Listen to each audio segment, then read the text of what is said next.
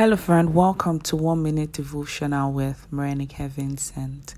And I'm no longer a slave to fear. I am a child of God. Galatians 4:7 says, "Therefore, you are no longer a slave, but a son. And if a son, then a heir of God through Christ." Hey, I feel like jumping. You are no longer a slave, but a son. And then the scripture says, if you are a son, you are a heir. So we need to change our minds. We have been liberated by Jesus, and we are now heirs with him.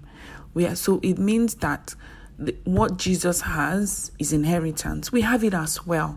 We are joint heirs with him. And so what Jesus enjoys, we ought to enjoy. But how would we enjoy it if we do not know?